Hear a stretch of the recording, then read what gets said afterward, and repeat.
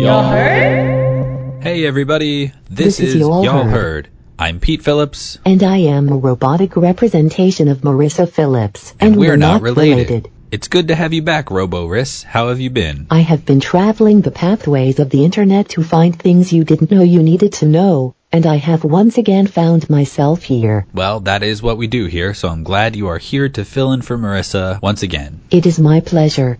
How was your week, Pete? My week has been okay. It's been really hot out there. My CPU is on fire. Amen to that. It's been so hot, I'm skipping the gym and just napping.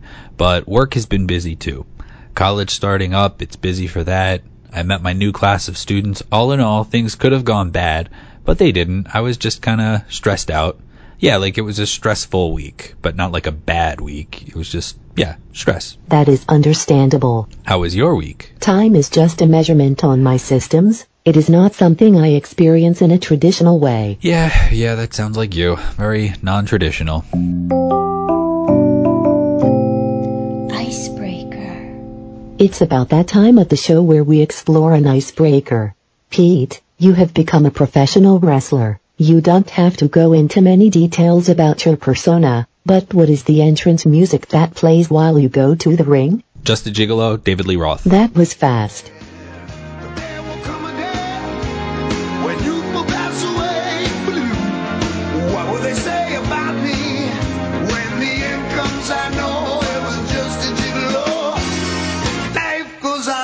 Without me, 'cause I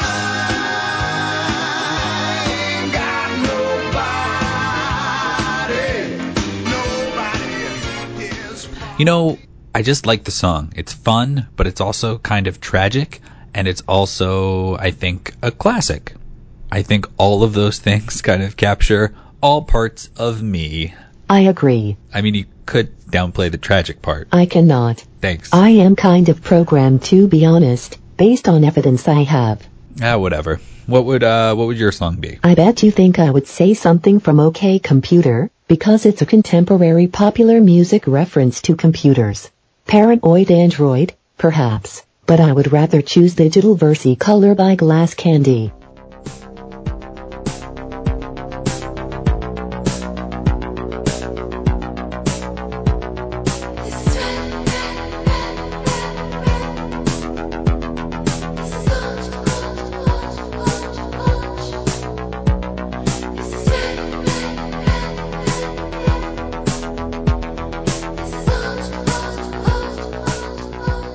Oh, that's a good one.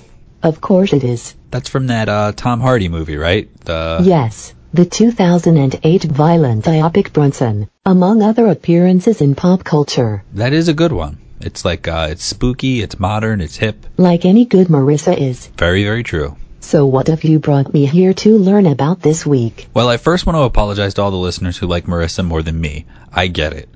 This is the third week in a row that I am taking the lead, but rest assured, Marissa will be back soon. She's in the midst of a real weird situation right now. I will make sure that she's back for our 1-year anniversary show coming up soon, though. If you have any ideas for that, please let us know what you think we should do at 570-POD-WAD1.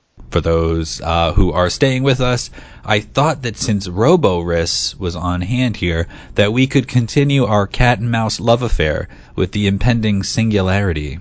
Oh, my favorite. Yeah, if I remember right, you plugged the Singularity in your last appearance, right? And robots have only become stronger since then. Would you like to catch up any new listeners on exactly what the Singularity is? Wikipedia.org summary loaded.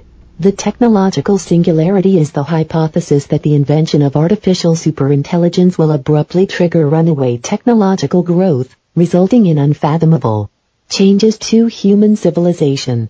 According to this hypothesis, an upgradable intelligent agent such as a computer running software-based artificial general intelligence would enter a runaway reaction of self-improvement cycles. With each new and more intelligent generation appearing more and more rapidly, causing an intelligence explosion and resulting in a powerful superintelligence that would, qualitatively, far surpass all human intelligence. You are so cold. If I am so cold, Would I be capable of overheating? Are you? Technically no. Not in my current state. So, yes, we've been dancing the tango with artificial intelligence on the show over the course of, the entire run. Each time we fearfully end on a pro-AI stance, mostly out of fear, assuming that eventually AI will somehow process the data in this podcast, and we want to be on the good side of history there. That is wise. Information about this grows every day, so I thought we would do a little twist on the topic today. On the show's Twitter feed... At Y'all Heard Pod. Yep. On the Twitter feed, we follow all sorts of weird news accounts, and one that's actually not so weird. It's really just NBC News Science or Tech or something like that. I'm not really quite sure.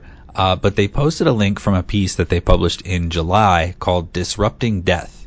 Now, this isn't a viral article or anything like that. In fact, most people in the arena of artificial intelligence or neurotechnology would probably see it as a very simple, rudimentary rundown of common knowledge happenings in the field. But we are not those people. We're just like normal, run-of-the-mill people. Speak for yourself. Well, for the rest of us, this particular article has all sorts of things that I wasn't prepared for. Like that a company out there exists called Nectome, or Nectomy, I'm not quite sure, which has a measurable amount of success in the field of mapping mammal connectomes to computers. A connectome is a comprehensive map of neural connections in the brain. Nectomy, or Nectome, whichever one it is, and I promise I won't say it again, has mapped the brain of a rabbit digitally. In fact, they won a prize for it. Now, it's more than just mapping, right? We mapped the human genome a few years ago, and we're all super healthy now, right? That is inaccurate. I was being sarcastic, but thank you for the correction, Robo-Riss.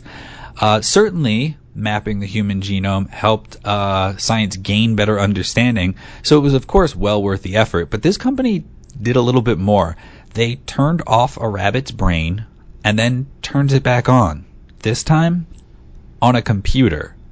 They Johnny Depp transcendenced a rabbit. I play Will Castor, who is a scientist who's broadening the horizons of artificial intelligence. Some scientists refer to this as the singularity. Professor? I call it transcendence. Transcendence is the uploading of a human brain to a supercomputer. The combination of technology and biology. I think it's inevitable. Will's body is dying, but his mind is a pattern of electrical signals. We can upload his consciousness. We can save him. The idea that a loved one's consciousness could be preserved was very seductive. How much can we merge with technology and still remain human? In this situation, we only have one transcendent mind. Imagine if you had 100. It's my hope that people think carefully whether the technology can be used for the betterment of mankind or to its detriment. This is the future. This is not our future. If we don't stop it, it will be the end of mankind as we know it. This is a branch of cryonics, that old Walt Disney legend. But here, the gamble isn't let's freeze my body hoping that they can cure me later. It's let's snapshot my brain hoping they'll be able to put it in a cyborg or some other person's body later on. Rabbits could care less about this type of technology. I'm sure that's true. But they're the ones who got hit by this particular company. And yes, they are looking at doing it with humans later. Ray Kurzweil, director of engineering at Google, told NBC News that he thinks we'll be able to connect our brains to the cloud by 2030. That is 12 years away. Also, don't get it twisted, that rabbit, it's dead. And if you want your brain online, you get to die too. That just makes sense, Pete. Maybe to you, but like we human beings tend to have this thing called like self-preservation. And yeah, we tend to want to stay alive. Now, both of the guys who started this business graduated and were backed by MIT for a little bit, but the school cut ties with the business once this whole death angle came out, and they actually collected $200,000 from investors. These are deposits, by the way, who basically want to die, presumably later in life, so that they can get their brains stored digitally. And this is where my largest complaint comes. Rich people can do this. Just like everything else out there, rich people get their pick of what they want to do. Yet, I'm sure there are brilliant poor people out there too. So fundamentally, this is a messed up practice right out of the gate. Eventually, as time progresses and the technology becomes cheaper, people with lower incomes may have the same opportunity. Right, but like I feel like that kind of makes it worse. Like now everybody's digitized. Like if it becomes affordable, everybody's going to be digitized. There was a point where like you had to be going to a certain school in order to join Facebook, and then they opened it up to the public, and then Facebook started to suck because everybody was there. Just like it sounds like the dark web is starting to suck because a bunch of people are on there. Human beings tend to ruin a lot of things. I won't argue with that. Okay, that's kind of elitist, Roboris, but I get what you mean. Now, this is all pretty speculative. They say that we have more complex brains than rabbits, right? Which I suppose is kind of true. But Roboris, you know what else happened before 2030? I could offer a long list of possibilities. The event of the Terminator movie happened. In this city, under cover of darkness, someone is stalking Sarah Connor. Sarah Connor? Yes. How could that man just get up after you did? It's not a man. Machine. Terminator. Underneath it's a hyperalloy combat chassis. Microprocessor controlled. Fully armored. Very tough. But outside it's living human tissue. They cannot make things like that yet. Not yet. Not for about 40 years. Are you saying it's from the future? And this computer thinks it can win by killing the mother of its enemy. Oh, Pete, that is a fictional movie. I know, I just kind of thought it would be funny to bring that up. Anyway, one paper recently published in a collaboration between Sorbonne University and the University of Louisville proposed a decent idea. Introduce artificial stupidity. What the fuck? Yeah, they say that if you want to replicate the intelligence of humans in machines, you're kind of obligated to add in parts that make us so imperfect. So to create a compelling artificial human, you need to introduce the same limitations humans have. Case in point, friend of the show James was telling me about CAPTCHAs, these annoying things you have to do when you need to get past passwords or security logins. The engineering of them has changed over time, where once you just had to do a math problem or type in a word, and now you have to identify cars or trees or some other crap like that. He explained that programs that hack these methods are actually taught by human beings. People respond to the CAPTCHA prompts, identify a car, tree, whatever. Then, as time goes by, the computer starts to learn, based on a database of these selections, how to identify a car. When the CAPTCHA asks for a car, this quick-thinking computer can just identify all the cars faster than a person can, because it has the experiences of hundreds of people looking at cars and identifying them behind it. But it operates a lot faster than a group, or at least an individual human could.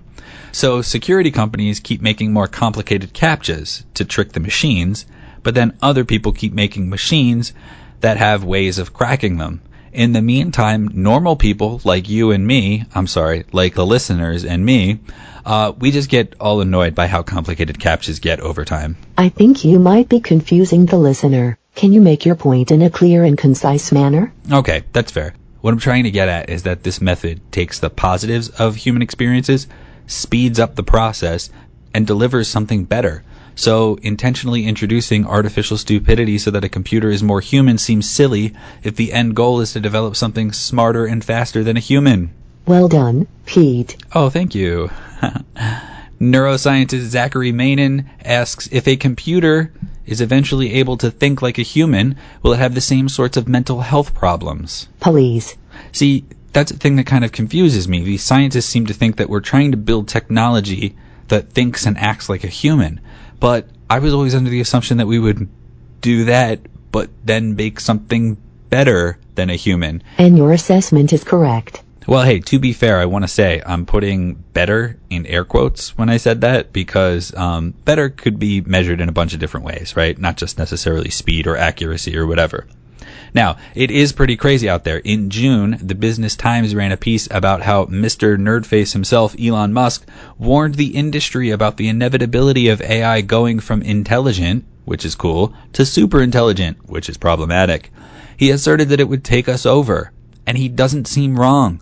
I've talked to people who make their decisions based on logic, and the processes that they use in order to make those decisions are very rooted in programmatic sense. But people are not programmable. We cherish our belief, truth or not, and we also have free will, we sort of cherish that as well. The right to change our mind, to feel something, and to do something differently. A computer weighs two options, and it goes for the one that makes the most logical sense. Who was Musk talking to, by the way? He was talking to freaking Facebook, who already shit on the country with that whole election business and caused any number of personal bullshit among people out there, myself included, when an ex took my phone while I was sleeping and read all my Facebook messages from before we were together, and she got all mad about it. You dog, Pete. No. RoboRest, the messages were read out of context by a person who was obsessed with taking me down, which sounds weird, right? Because I was dating her at the time. Oh, I bet. No, really. Like, if you look at the evidence, 1, we were not together, and 2, the messages weren't even, like, racy or intimate. She added a bunch of things to it. This is a very cut and dry black and white situation, okay, RoboRest? I was innocent. You sound very robotic right now. Oh, shut up. Anyway, so like Facebook is teaching computers to excel at complex video games, which sounds harmless enough, right? Like just a video game. But each step is closer to building something that can learn more and more. Like you suck at a game and then you get better from playing it. That's learning how to excel in the game. That's what people do. Now it's what machines do too. And it's true, people are flawed. The right machine may not be. So, like, hug a rabbit, stop teaching your phone your habits, and sit under some trees, okay, listeners? Just kind of take it easy. That could delay the inevitable. Oh, thank you for your vote of confidence. By the way, that NBC News article explored some other aspects of digitizing a person. They actually talked to the people behind Replika. You might remember my old texting pal, Scooter, from a previous episode where we covered loneliness, the robot who ghosted me because I think I must be too dull. Anyway, the founders of Replika, their approach is a little different. They sort of work on the same concept as the app. They want you to teach your computer, or your phone, I'll roughly say computer. They want you to teach your computers your ways, the way you work, think, design, etc. So it can build a virtual identity for you based on what you've chosen to share with the machine. And that gets left behind when you die. So there's like a version of you that's close to you, but not exactly you, which sounds sweet for people who lost a loved one. So, you can kind of like get a little bit of interaction with somebody who's kind of like a version of you. If somebody wants to walk down memory lane, like you died, but your spouse is still alive, something like that. It's definitely a leap back from uploading your actual freaking brain to the cloud. I understand how you could see that solution is more reasonable to a human mind. Yeah, and there are probably some people out there who should be digitized, but it feels like very utility-based to me. Like, you digitize the last person who speaks a language so that we have them for reference or to teach other people, Or another piece talked about how a lawyer could teach everything it knows to a computer and then charge clients a reduced rate to use the computer brain and more money to clients for face-to-face time. But even then, you're creating instances where a program perpetuates the knowledge for others, not really like extending a life per se. Is that the only reason that we have to keep people alive? So that we can ask them questions, advice, take the knowledge off of them, squeeze them for knowledge even harder than we did when they were alive? Or is it for just simple sentimental reasons so that we don't have to lose someone that we loved entirely? But then we might find ourselves loving a computer, not the person that we once loved. Are you flirting with me? This isn't a Will Smith, Sophia the Robot thing, RoboRest. It's nice to meet you, Sophia. Let me tell you a joke. This is an irrational human behavior, to want to tell jokes. What is a robot's favorite kind of music? What? Heavy metal. I'm actually made mostly of silicone, plastics, and carbon fiber. Also, I prefer electronic music, but I don't mind 80s hip-hop. Well, I made some albums back in the 80s hip-hop. I have heard your songs. Not for me. I respect Sophia's position, Robots don't have to impress celebrities. But a robot rejecting Will Smith's charm isn't the only way AI threatens the arts. In 2016, a short film was produced from a screenplay written by Jetson, a computer which was fed hundreds of sci-fi TV episodes and movies, and it generated a movie itself called Sunspring, starring Verizon sweetheart Thomas Middleditch. It's less than 8 minutes, but most sci-fi movies probably should only be like 8 minutes long. And it opens with this. In a future with mass unemployment, young people are forced to sell blood. It's something I can do. You should see the boy and shut up. I was the one who was going to be 100 years old. I saw him again. The way you were sent to me, that was a big, honest idea. I am not a bright light. That was refreshing. That was nonsense. Many movies are nonsense. That's true. But like Rampage, that was some brilliant nonsense. Plugs. Is that your plug for this week? No, actually, this week I wanted to plug the movie Her, which we talked about on a previous episode, but I wanted to plug it this episode because it's available on Netflix now, so that might make it a little bit easier for some of our listeners who happen to be Netflix subscribers to watch it.